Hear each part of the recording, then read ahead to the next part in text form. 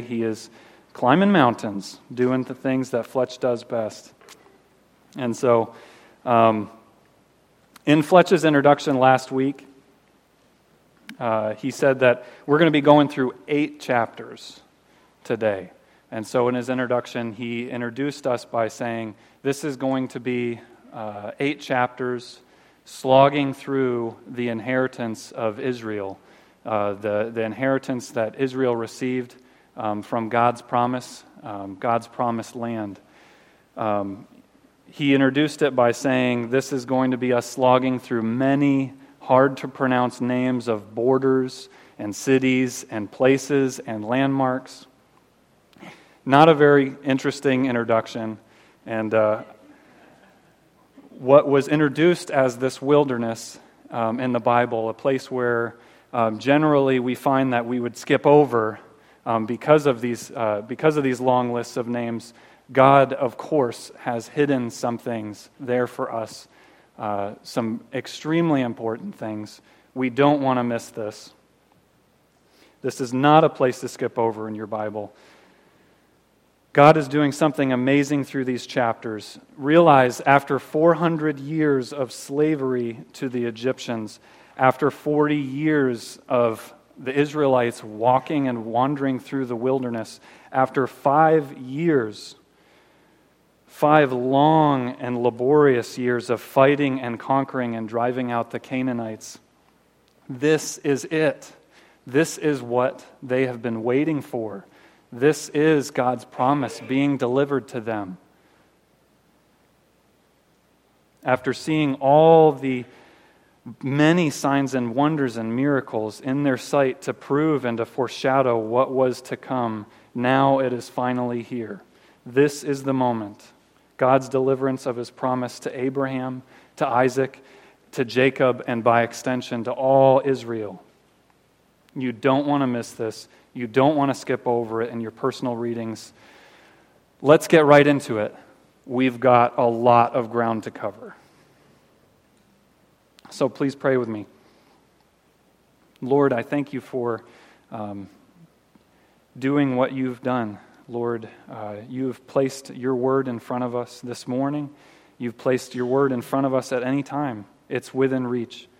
And God, I thank you for this moment, this passage that you've provided to give us assurance that you make due on your promises. And we can trust in you in all things, and in your holy word, and in what you've promised us today. Lord, I pray, make this passage, make our time together stand out, that this would be a landmark in our lives, even this Sunday, even through 8 chapters. Lord, you are doing amazing things, and we thank you for it. Amen. Okay, so as I had stated, we're going through Joshua chapters 14 through 21. As a more in-depth recap, we've spent the last 4 months or so going through the book of Joshua. As a summary of all that happened leading up to our passage this morning, remember that God, through many great signs and wonders, had set the Israelites free from slavery to the Egyptians. It was our God that led all Israel to the borders of the promised land in a pillar of smoke and fire. He led them to the borders of the promised land, the land that he had promised Abraham's descendants would have for an inheritance more than 400 years previous to that point. God had Moses send 12 spies into the land at that point, across the border, to bring back a report of God's goodness. But what they instead did, 10 of those 12 spies brought a bad report, saying, there's many cities in this great promised land that you've given us. There's cities with high walls. Those cities are filled with Anakites, the giants of that time. We're like grasshoppers next to them. They brought a bad report back. All the spies except for Caleb and Joshua. Remember that because the Israelites heard this bad report, they instead lost their trust in God's good promises and ended up renouncing their inheritance at that point. God caused them to walk in the wilderness for 40 years. And so at that point they said, much rather should we have died in the wilderness, much on the way here, much rather should we have been stayed as in slavery to the Egyptians. Why have you brought us here, God, now to just kill us? So they renounced their inheritance, all but Moses, Aaron, Joshua, Caleb. Remember that Moses and Aaron at this time, after 40 years of walking in the wilderness, were also forbidden to cross over into the promised land. And at that time, God transfers leadership of Israel to Joshua and to Eleazar, which was Aaron's son, the new priest. By command of the Lord, Joshua led all the Israel across the Jordan on dry ground and sacked the city of Jericho. They then turned immediately and captured the city of Ai, and then began the conquest of all of the promised land. As they started sacking these individual cities, the kings of the nations and the city-states that were in Canaan started to form coalitions against Joshua and the Israelites. First the central kingdoms, then the southern kingdoms, and then finally with the northern kingdoms, being the greatest horde that Israel would face. The Bible says that this horde was innumerable, uncountable, like the grains of sand on a seashore against 600,000 Israelites. They had chariots innumerable as well. The Israelites didn't have these things, but what they did have was their God, and their God fights for them. And this is Almighty God that I'm talking about. So God fought for Israel, and through many great signs and wonders, he destroyed all of those armies and all the hordes of the enemies. After destroying each army in turn, Joshua would then lead the Israelites to destroy the cities that those kings and armies came from. And so began the conquest of Canaan, the driving out of the people of Canaan, and the possession of the Israelites of the promised land.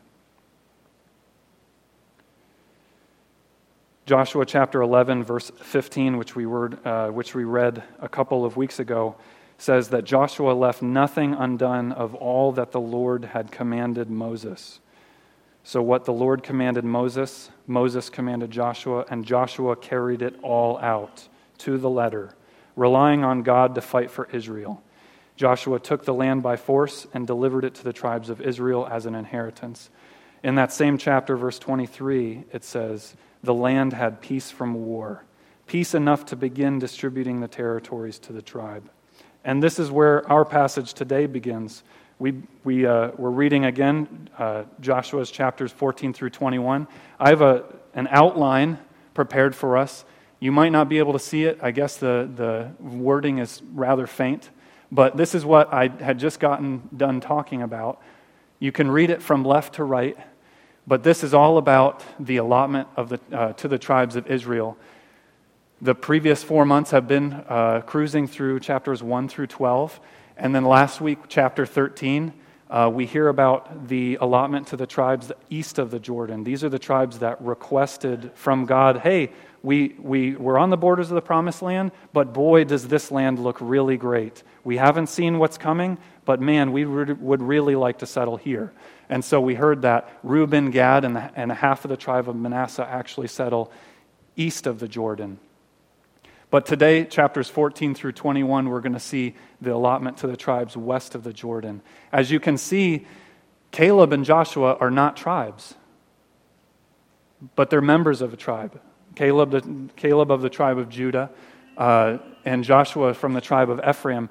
Our passage is sandwiched by these two names because these two individuals had faith in God, and they lived their faith out. And because of that, they receive a special inheritance.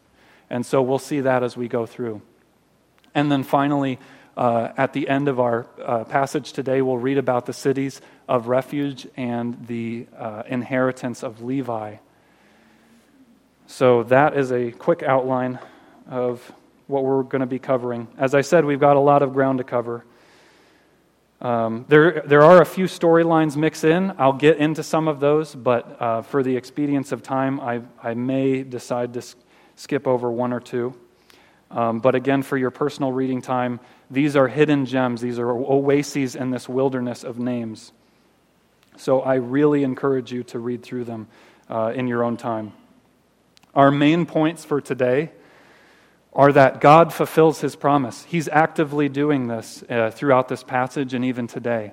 Not only that, God's promises are conditioned on faith. The Israelites didn't just receive their inheritance, but they had to actually have faith that they would. And so God's promises are conditioned on our faith. And then we too have received an inheritance if we believe in God. So those are our main points that I've woven throughout this sermon. All right, well, let's get right to it. Starting off in Joshua chapter 14. If you have your Bibles, please turn to there now. Verses 1 through 5.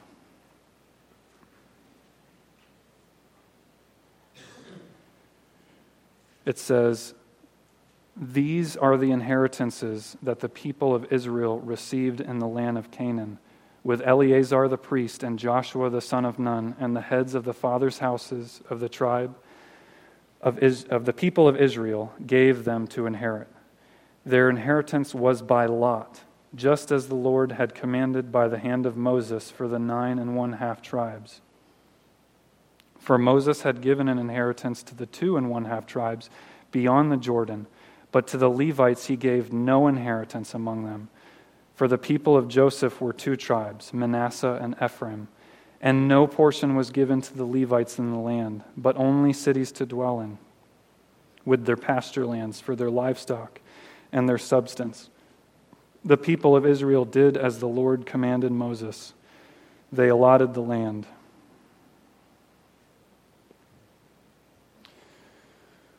All right, so this opening up passage, these first 5 verses, they talk about an inheritance.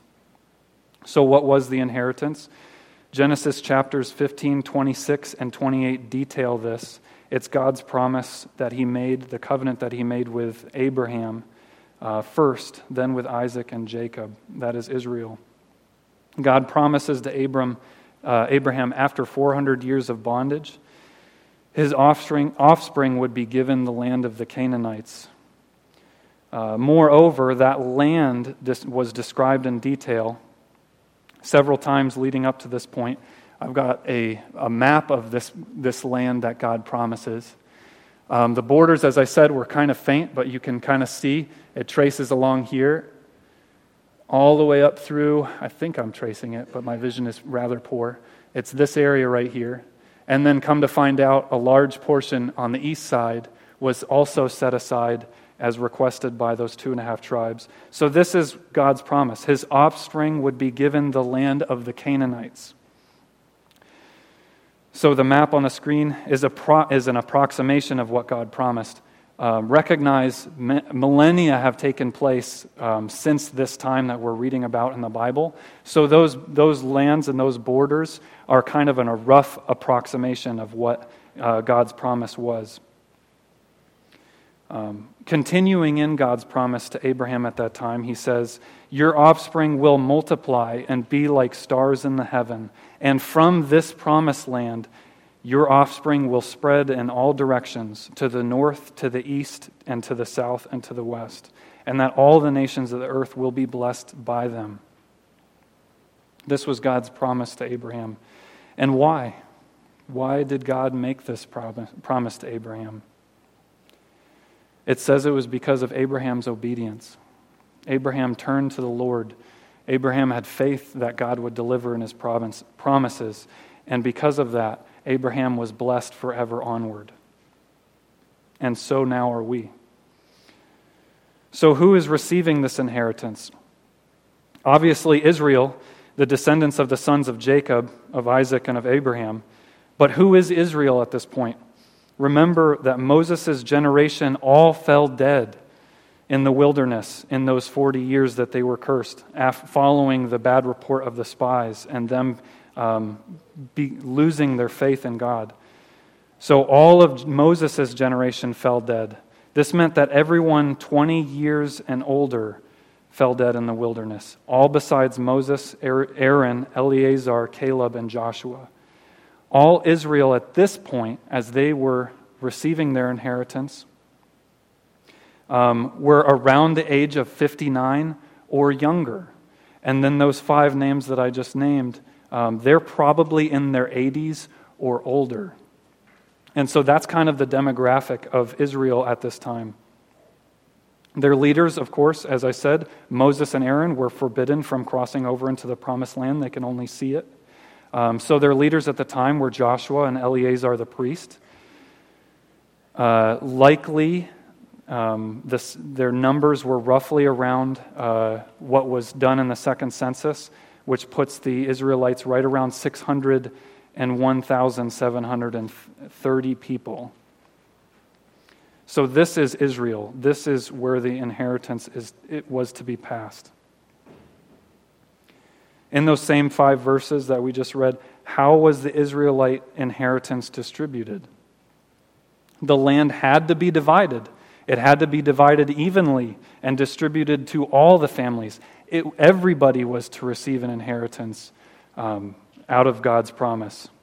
And because it had to be divided evenly, the Israelites were not to settle wherever they liked. Understand that they, in their conquest, were conquering major headquarter cities of the Canaanites at that time. These cities were massive, some of them literally massive, because they housed giants. These cities were epicenters of trade and commerce. These cities were epicenters of academia, of art, of architecture. These are the cities that they were settling in. But they weren't able to settle wherever they liked. If they were able to settle wherever they liked, they'd probably congregate around those cities. But then that would leave a lot of the land unoccupied and unsettled, and not everybody would receive an inheritance, let alone even an equal inheritance to their brother or to their sister. So imagine these Israelites, they get into the Promised Land, they start squabbling over the choicest bits of land, whereas the wilderness areas may have remained empty. If the land was if the land was conquered but left unoccupied, it would likely be retaken by the peoples that were driven out, or by neighboring nations, or it may become overpopulated with wild beasts that would prevent occupation at a later date. So when the conquest is over, at a time of peace, that land that was left unoccupied would be filled with wild beasts and prevent settlers and families from going there. So everybody had to receive an inheritance. Everybody had to accept their lot in life. Joshua, Eleazar the priest, and one leader were chosen by God to allot the land, to distribute the land. Not everybody was included in this allotment, in the dealings of this allotment. Only the leaders of the tribes were present to supervise the distribution and ensure fair dealings. At this time, they met at the Israelite war camp in Gilgal. This is important because we'll see in a little while their camp actually transfers into the Promised Land. So for this distribution, again, it wasn't left by chance. God said, "You will cast lots." I have a slide about casting lots. This is a depiction of what it could look like. The Bible doesn't give an accurate description of what casting lots really is. Casting lots, they could have thrown shaped bone shards down. They could have used marked rocks. They could have drawn sticks.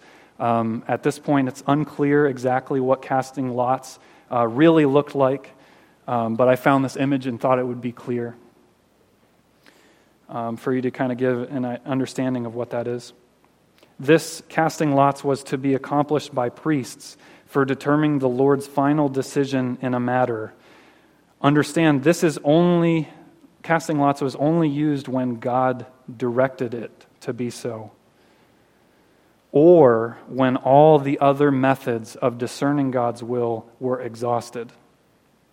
So only when God directs it specifically, or only when all other methods were exhausted without an answer from God. A quick parenthesis, you might be asking yourself, well, can we cast lots today?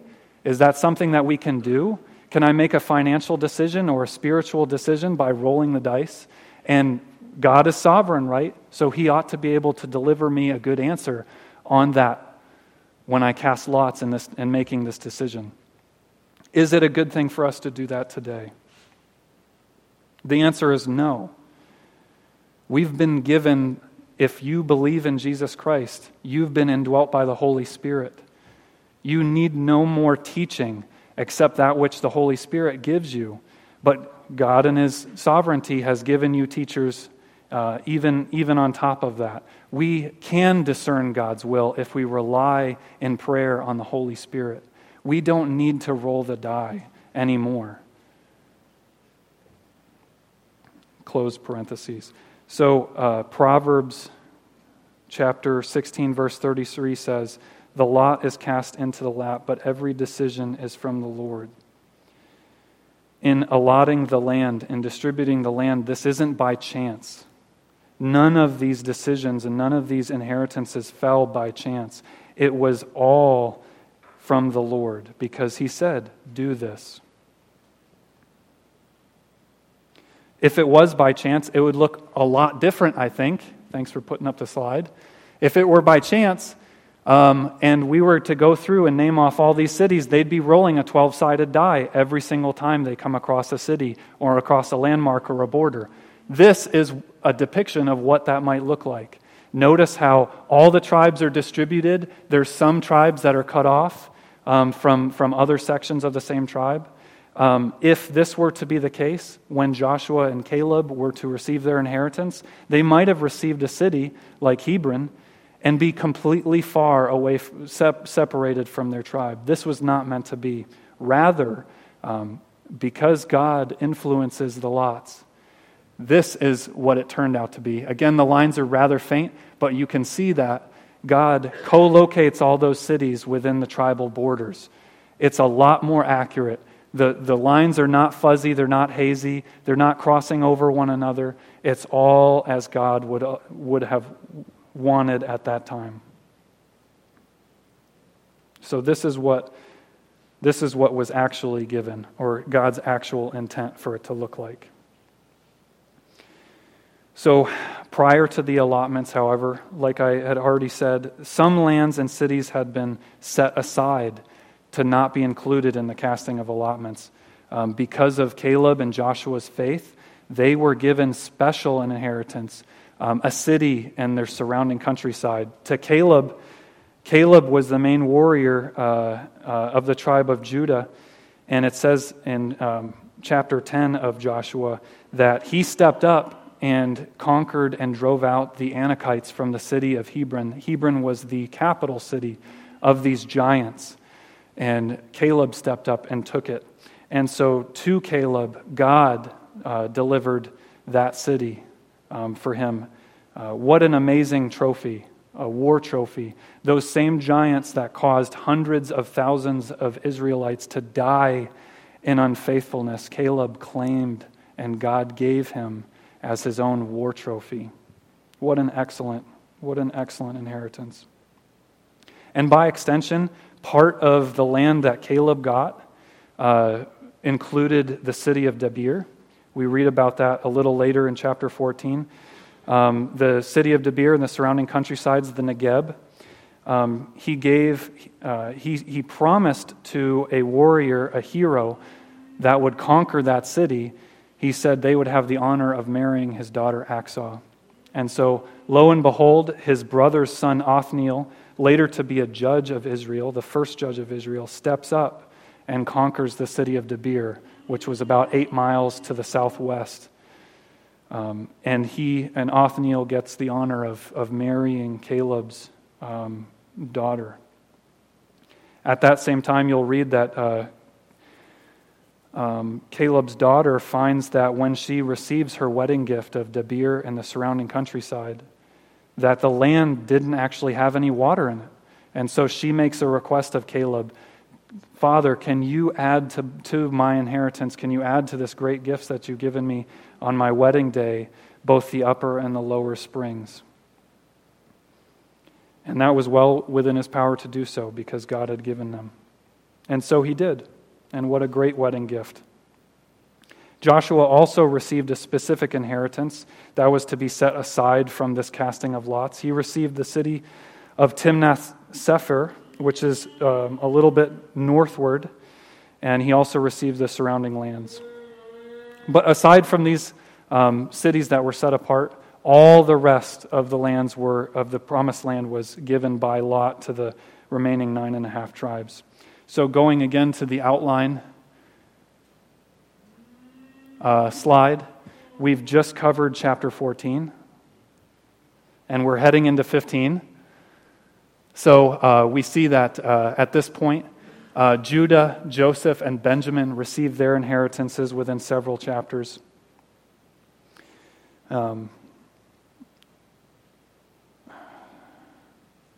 And in chapter 17, so this goes off without a hitch. There's no storylines here except for when we get to the half-tribe of Manasseh down there at the bottom. There is a storyline added to that concerning the daughters of Zelophehad. This man was one of those that died in the wilderness because of his lack of faith. His daughters said of him to Moses, our dad, he passed away because of his sins in the wilderness. And so they approach Moses saying, well, what becomes of us? If everybody else receives an inheritance, but we don't, what happens to us and our families? We are to be married to other tribes, and our inheritance is to be given to them instead of to us. So what? What do we do? Please seek the Lord for us to get an answer from the Lord. And that's exactly what Moses did. Moses approaches God, and God heard their plea and commanded that they be given an inheritance along with the sons of Zelophehad's brothers. And so you see these 5 daughters, these 5 women, were elevated to the father's stead and inherited a same inheritance along with their father's brothers. And they did so in faith. This was promised to them back in Numbers, in the book of Numbers. They did so in faith. They saw the land get conquered, and in faith they went to Joshua and said, God promised us this. Can you make this happen for us? And it happens. But that was their inheritance was received conditionally.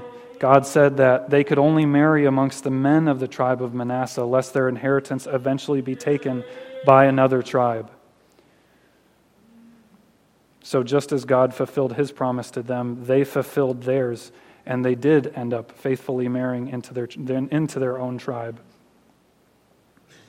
So before continuing with the allotments to the rest of the tribes, we read about 2 more events at the end of chapter 17 and into chapter 18. This is an oasis. If this passage was a wilderness, this would be the oasis in the wilderness. We read about how the tribe of Joseph also approaches Joshua at this point. The tribe of Joseph has already been given their inheritance at this point, but they want more. They say, God has blessed us. Look, we've grown, we've flourished since the time of over the past 40 years. We did not only need more of an inheritance, but we deserve more. Joshua turns that right around, as you'll read.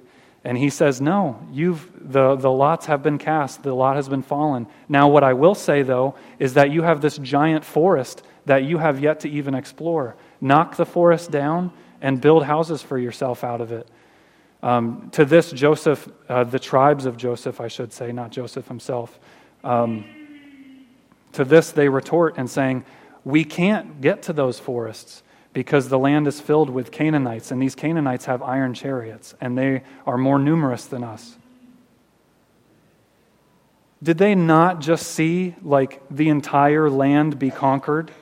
And here they are requesting, they've been granted their inheritance, they've been given their inheritance, and now they want more, but they're not willing to go those extra steps and to take it for themselves. So too, is this the same for us today? What blessings are we overlooking today by setting our sights on what doesn't belong to us? We need to realize that we've already received so much from the Lord. He's given us so much already that it takes an eternity for us to fathom. How immeasurable is God's love for us? Let us probe these depths and find these great treasures that He's hidden instead of discounting them and asking for something else and asking for more. He's already given us so much. If only Joseph were to have realized that. Joshua ends up turning the tribes of Joseph back around and saying, no, you can and you will conquer those, or you won't receive the inheritance that's been given to you. God already gave the inheritance. It was theirs to take, but they lacked the faith in so doing. So also at this point, in this oasis, the tabernacle is moved from the temporary camp at Gilgal. This is chapter 18. It's moved from the war camp at Gilgal to its permanent location at Shiloh. It will stay at Shiloh for at least four decades thereafter. With this movement of the tabernacle, remember that the tabernacle is the tent of meeting, the tent of the Lord.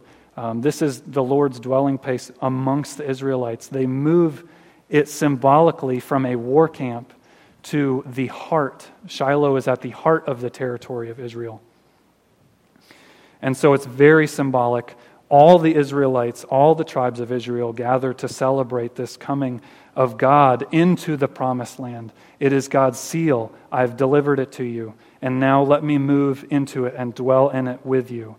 Please just obey my commands.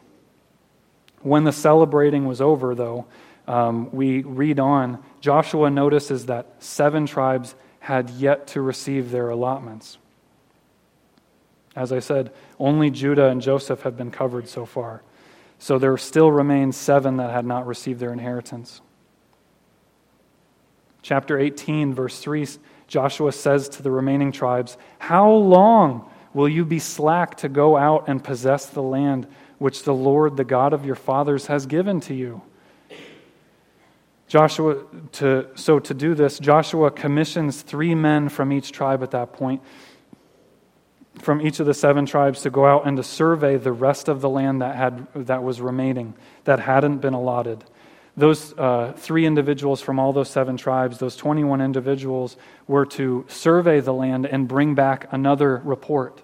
Understand, their mission was not to spy out the land, that similar to what we hear about in Moses' time. Their mission wasn't similar to the 12 spies that Moses sent. Their mission was to survey the land, to see how good God's promises were. God's promise was so great. And so they would be able to set their eyes on it and bring back such a good report that it would enliven their tribes to go and get their inheritance. This was yet another gift that God gave them. Go, send out people from your tribe. Get excited, plan, survey the land, divide it into 7 different territories for you to occupy, and then come back to me so that we can cast lots to see which ones, who would get which allotment. So that's exactly what they did. They brought back an excellent report. It was their goal, because there was 3 people from each tribe. They divided the land into seven portions, but they didn't know which one was going to fall to their tribe. And so you can assume that they wanted to do it as evenly as possible, so that each tribe were to receive an even inheritance with one another. So from the story, would we also taste and see how good our Lord is? We have His Word. We have the Holy Spirit. If we believe in Jesus Christ, we have Christ indwelling in us. Would we taste and see that the Lord is good? Would it build this zeal? Would it build this excitement as this did for those 21 persons sent out to spy out the land? Survey what He has done for you, and in that may your joy be full. So back to the overview slide, which is up on the board. We've just cruised through chapter 18. Chapter 19 is the good report comes back, and easily they're able to cast all those lots right in order. Simeon, Zebulun, Issachar, Asher, Naphtali, Dan pass without any storyline, without any question. Very, very quickly, all in the same chapter. And then finally, after all this is done, all the 9.5 tribes are settled with their inheritance. the tribes, the people of Israel turn around and they give Joshua his special inheritance. Joshua was first, and he was given his inheritance last.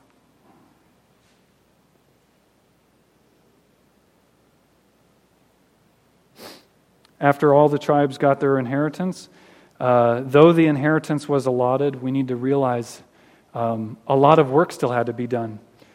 If you can change the slide to the map. This was the inheritance that they received, as we've already seen. You see all the outlines are very well traced. However, next slide. This is actually a depiction of what had been conquered up to that point.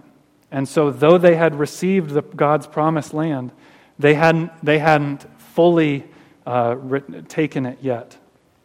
A lot of work had to be done. A lot of land was yet to be conquered.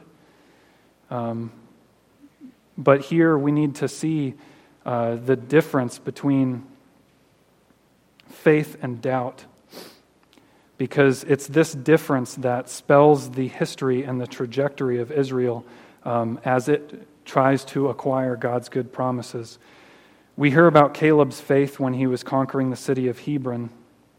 Caleb says, "I am but one man against giants, but if the Lord is with me, I will have success, and he will deliver this land to me." That's Caleb's faith statement. The tribes of Joseph made an opposite statement. They made a doubt statement in receiving their inheritance, as we've already discussed. The tribes of Joseph say, "We are many, so we need more inheritance, but they have chariots of iron, so we cannot cast them out." Notice this difference between a faith statement and a doubt statement. Caleb was faithful in acknowledging that God was going to deliver and has already been delivering on his promises. Joseph saw that God's promises had been delivered up to that point, but still were doubting. This discussion, this contrast between Caleb and his faith statement and the tribes of Joseph and their doubt statement is magnified all the way across Israel. However, unfortunately, even though God promised to all and proved to all of Israel that he was fulfilling his promise, those that had faith went out and conquered and took what was theirs, whereas those that lacked faith or obedience did not receive at all, or received much later. They received their inheritance much later. So let's flash forward.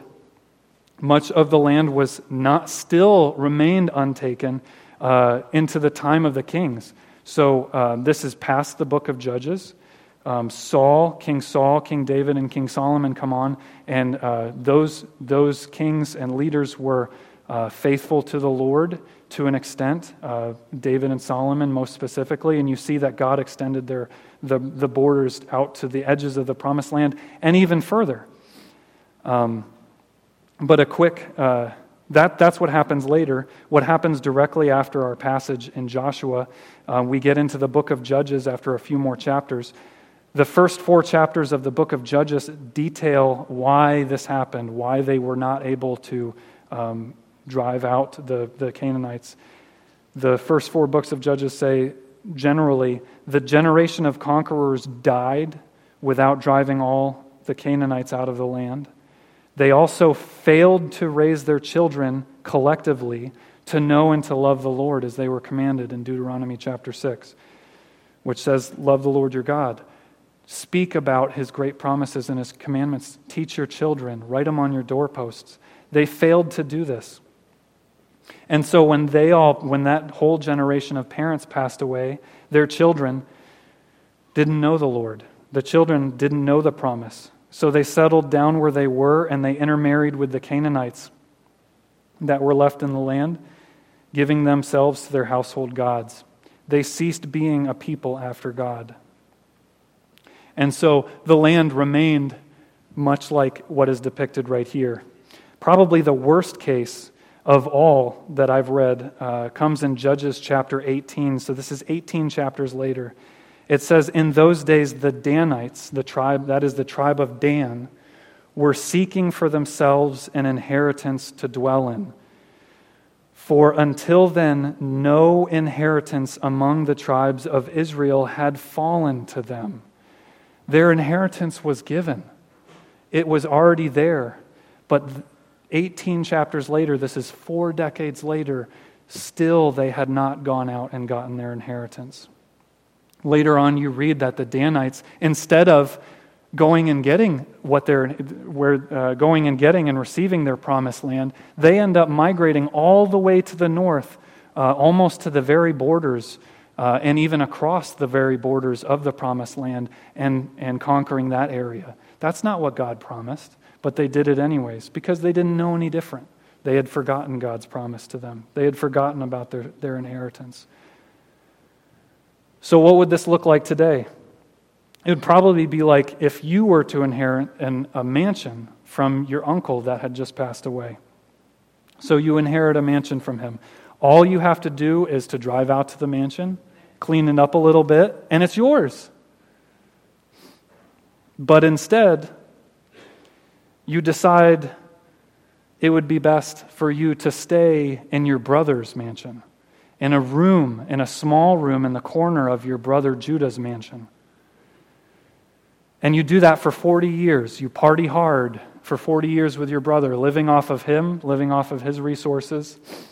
You forget about your inheritance. You forget that your uncle gave you such a great inheritance, that you forget you have a mansion of your own on your own property.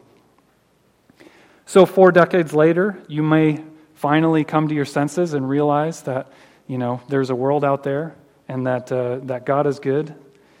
And at that point, you might decide to leave your brother's mansion.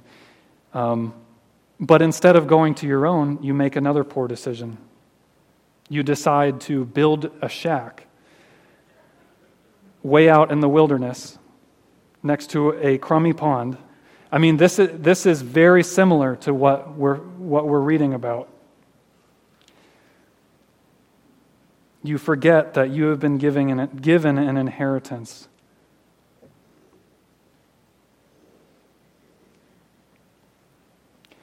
So at this point, we transition to all the tribes have been given their inheritance. And the final 2 chapters of our passage this morning, chapter 20, God details what to do about these cities of refuge. If you don't know what a city of refuge is, God first talks about this in Exodus chapter 21 as the Israelites were leaving Egypt. He starts laying down the major laws, and he says, I know you Israelites. I know that you are human, and I know that when you start settling in this land that I'm going to give you, that you're going to start rubbing shoulders with one another. And that rubbing shoulders is going to potentially result in sin. You might accidentally hurt or kill a brother or a sister, accidentally, of course. And if that's the case, I know it's also part of the law that an avenger of blood will come after any murderer. And so you are to run to a place that I designate for you, and you are to stay in this place, this city of refuge, until you're given a fair trial. The avenger of blood cannot come after you into this city and kill you for this accident that you've committed. So once you undergo a trial and are found guiltless, blameless for the murder, that it truly was an accident, you must still remain in that city of refuge until the high priest at that time passes away, at which point you are able to then return to your tribe. So, and after that point, of course, the avenger of blood is done away with. After the trial, after the death of the high priest, you've been found blameless. And so if the avenger of blood were to continue to pursue you after that time, then he is the murderer. He is the one in the wrong. And so then it would pass to him. But that's not the way that God had it. So God demanded that 6 cities of refuge be set aside, 3 east of the Jordan. As you can see up on the map, they're starred, and 3 west of the Jordan. God also details in Deuteronomy chapter 19, verses 8 through 11, that contingent on Israel's faith in taking all of the land that God promised, he would deliver an additional 3 cities of refuge. I don't know if this ever happened. I didn't get that far in my studies, but a total of 9 cities of refuge if Israel was to remain faithful. Understand that these cities are widely dispersed. They're not really kind of close together. Maybe the 2 across the top are a little closer, but this is for a very good reason. It's so that anybody has access to these cities at any given time. They're only so far away so that just in case you can run to them at a moment's notice. This is important as we get into the next chapter when we talk about the Levitical allotments as well. But compare this chapter, again, it's just a chapter about talking about cities. These cities have been talked about multiple other times in the Bible. Why are we reading it again? But compare this chapter to what our lives are like today. It's our present situation now. Even though we have sinned and fall short of the glory of God, even though we sin moment by moment, God has prepared a place for us. The devil, always the accuser, in this case the avenger of blood, he accuses us of our sin. He knows what we've done, and he comes after us. The Bible says that the devil prowls like a lion looking for someone to devour. Yet we're protected as long as we're found in Christ. As long as we make it to our city of refuge, we're protected. Our city of refuge today is Christ. As long as we're found in Christ, we need not fear our accuser, the devil, the avenger of blood in this case. Then when we are brought to judgment, when we're brought to our own trial, we are found innocent because of the blood of Christ. Because we're found innocent, the accuser is cast off and can never accuse us again. He's not going to wait until we're out of the city to continue to pursue us. He's not going to wait to the death of the high priest. He can't, because our high priest has already died, and God resurrected him. And now he sits at the foot of the Father in heaven for all eternity. Our priest has died already and is risen again. And so we can stay in his protection. Unlike this case with the Israelites were able to go back to their tribal lands once the great priest or the high priest had died. We have no need for that. Our priest has died, but why would we want to return to our old lives? Why would we want to return to our past lives when the Lord himself dwells within us, when we're sealed with the Holy Spirit, when we have been given our own inheritance, and how great that inheritance is? Why would we want to return? So again, God has hidden some massive oases in this wilderness. Finally, concluding our passage this morning, the Levitical allotments are given in chapter 21. God commanded that the Levites would not receive an inheritance like the other tribes. They were not to be given land like the other tribes, but that the Lord himself would be their inheritance.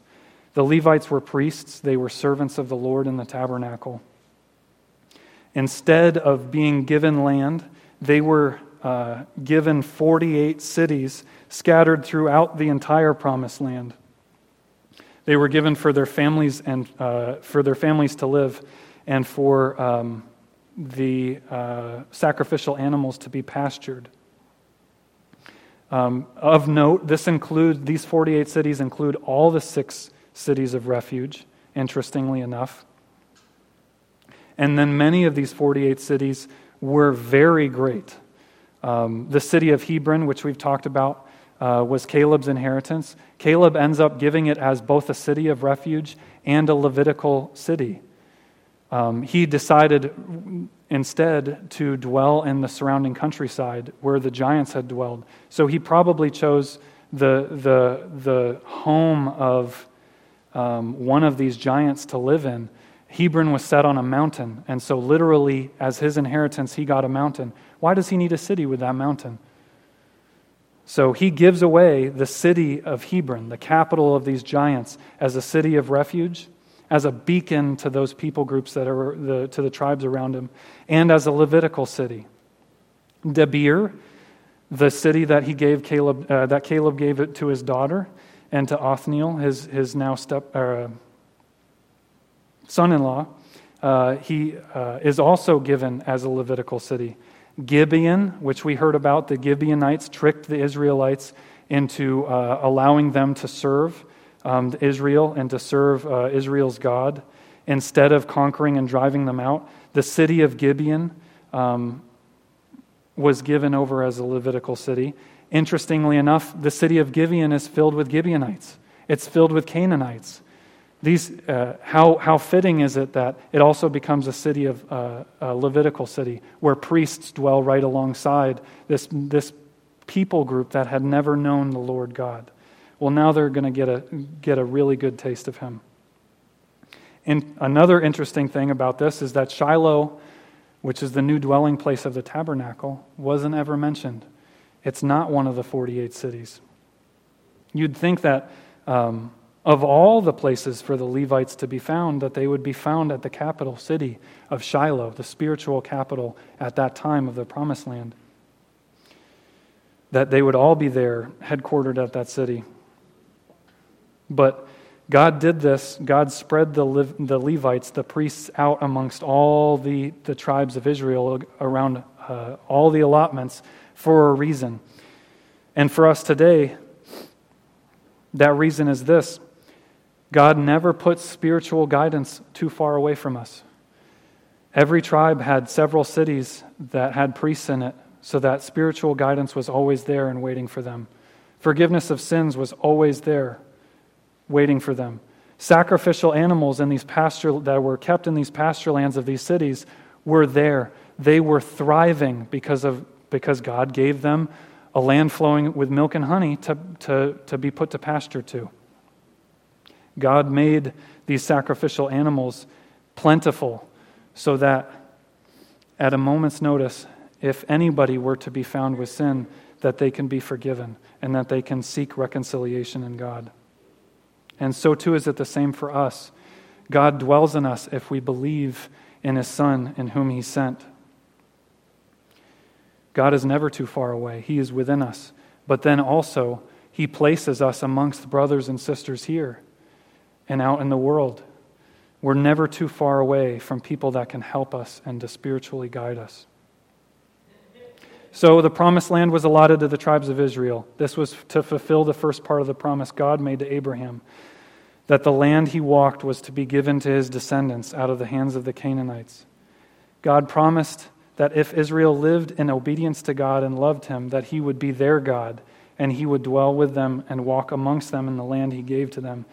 The promised land was to be a launching point for the fulfillment of the rest of God's promises. I give you this promised land, at which point I will multiply you. You will spread to all the directions, to the north, the east, the south, and the west.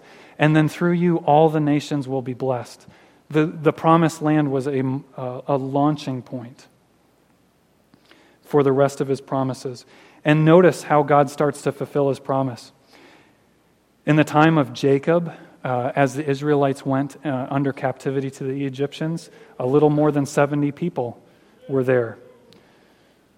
Leaving 400 years later, 600,000 Israelites cross over. So 70 to 600,000 in 400 years. And then 2 millennia later today, 2 billion people across the world, roughly a third of the world's population, claim Christianity. God surely is fulfilling His promise that Jacob's descendants would become more numerous than the stars. And finally, through the death and resurrection of God's Son, Jesus Christ, God surely has blessed every nation on earth already. So what is our inheritance today? We certainly don't own a plot of land in Israel. At least I don't. Maybe one of you do. But that being the case, We find in Ephesians chapter 1, it says, and I've rendered it a little bit to make it a little bit more clear for you, when you heard the gospel and believed in Christ, you obtained an inheritance and were sealed with the Holy Spirit, who is the guarantee of your inheritance until you acquire possession of it, to the praise of His glory. We have heard a lot of that language in our passage this morning. Inheritance, guarantee, sealing, acquiring possession, believing in Christ, obtaining. If we are in Christ, we are guaranteed an inheritance, as evidenced by the sealing of the Holy Spirit.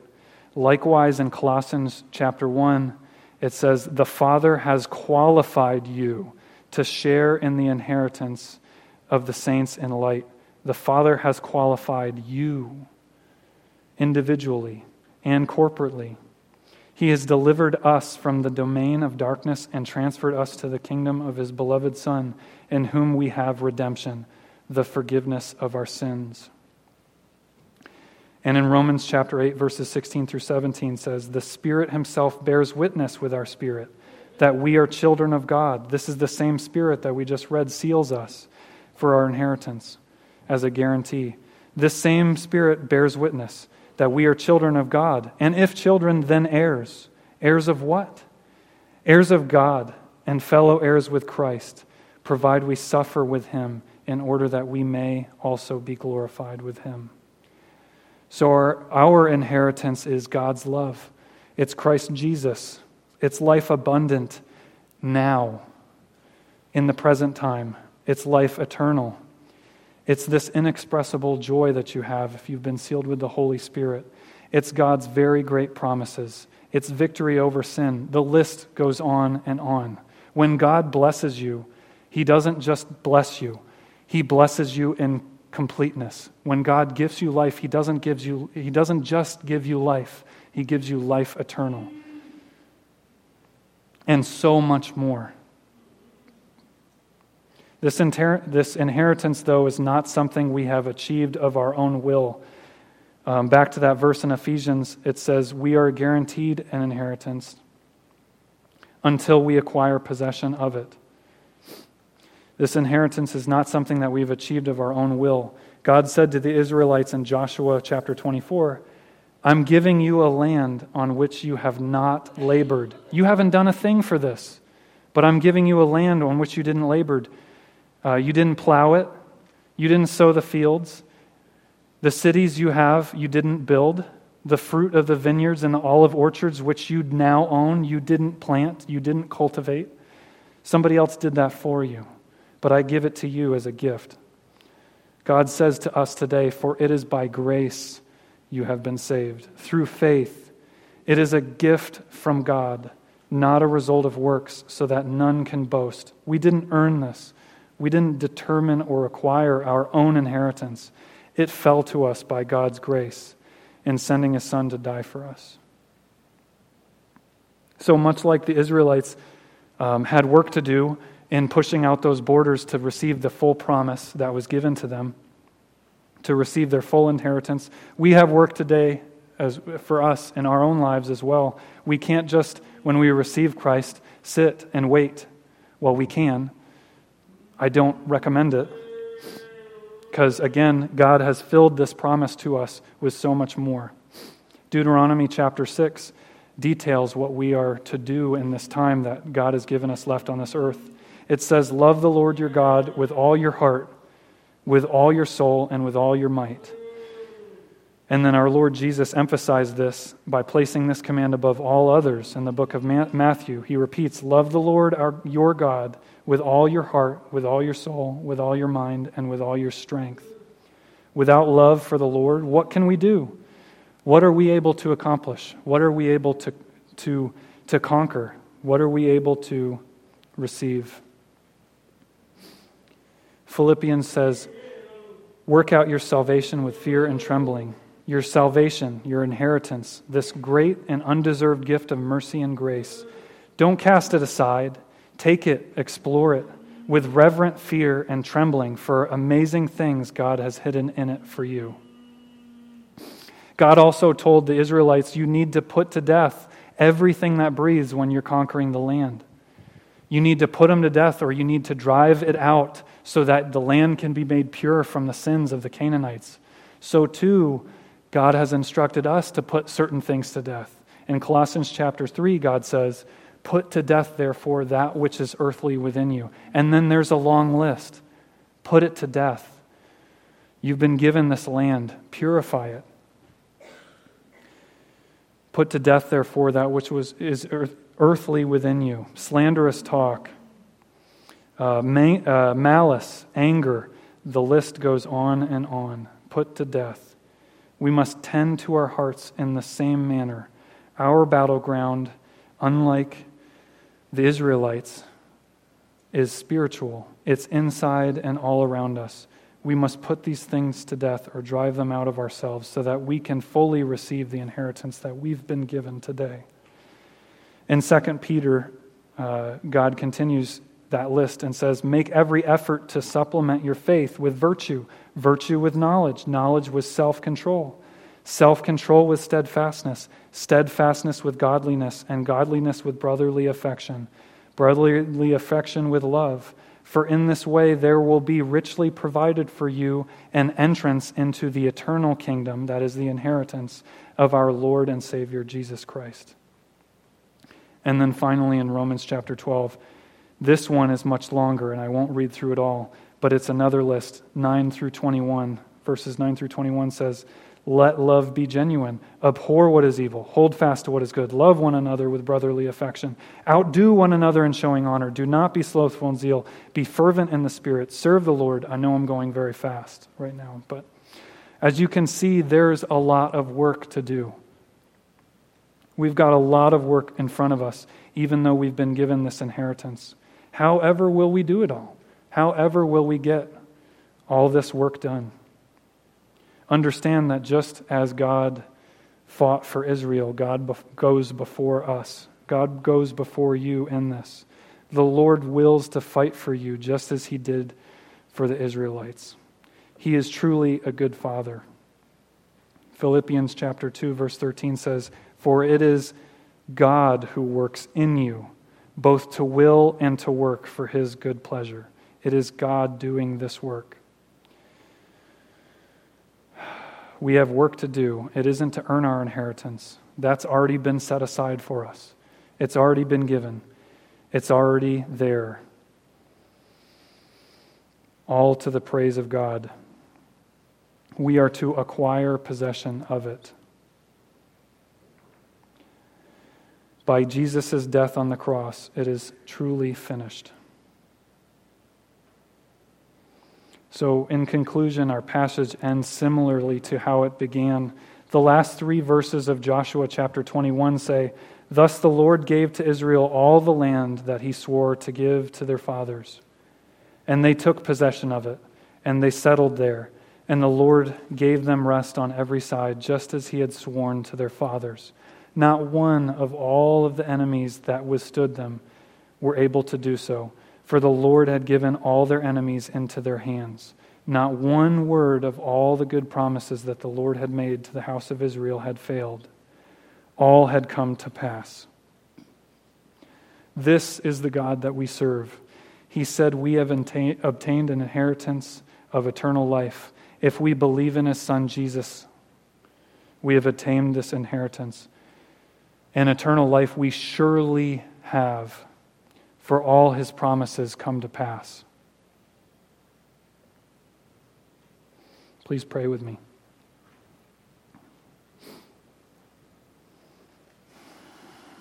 Lord, I thank you for your word. I thank you that even though I sped through so much of it this morning and we covered so much, God, that you have hidden these great wonders for us to understand and to have assurance in your good salvation and your great gifts which you've laid up for us. If we would but choose to take Christ as our Savior, and if we would but choose to suffer alongside of him just as he suffered, for what little life we have, left in this earth, God, that we may acquire our possession and praise you for all eternity. Thank you, God. Would you drive these points home, that you have made promises directly to us, but that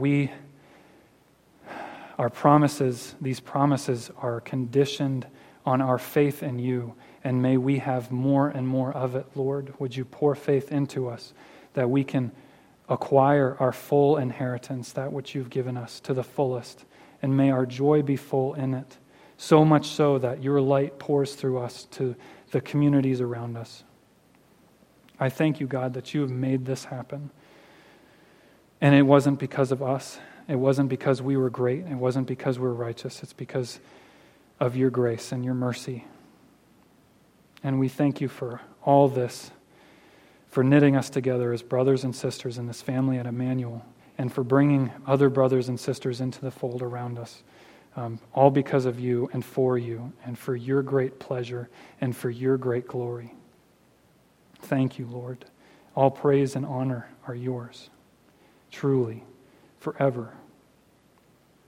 Amen.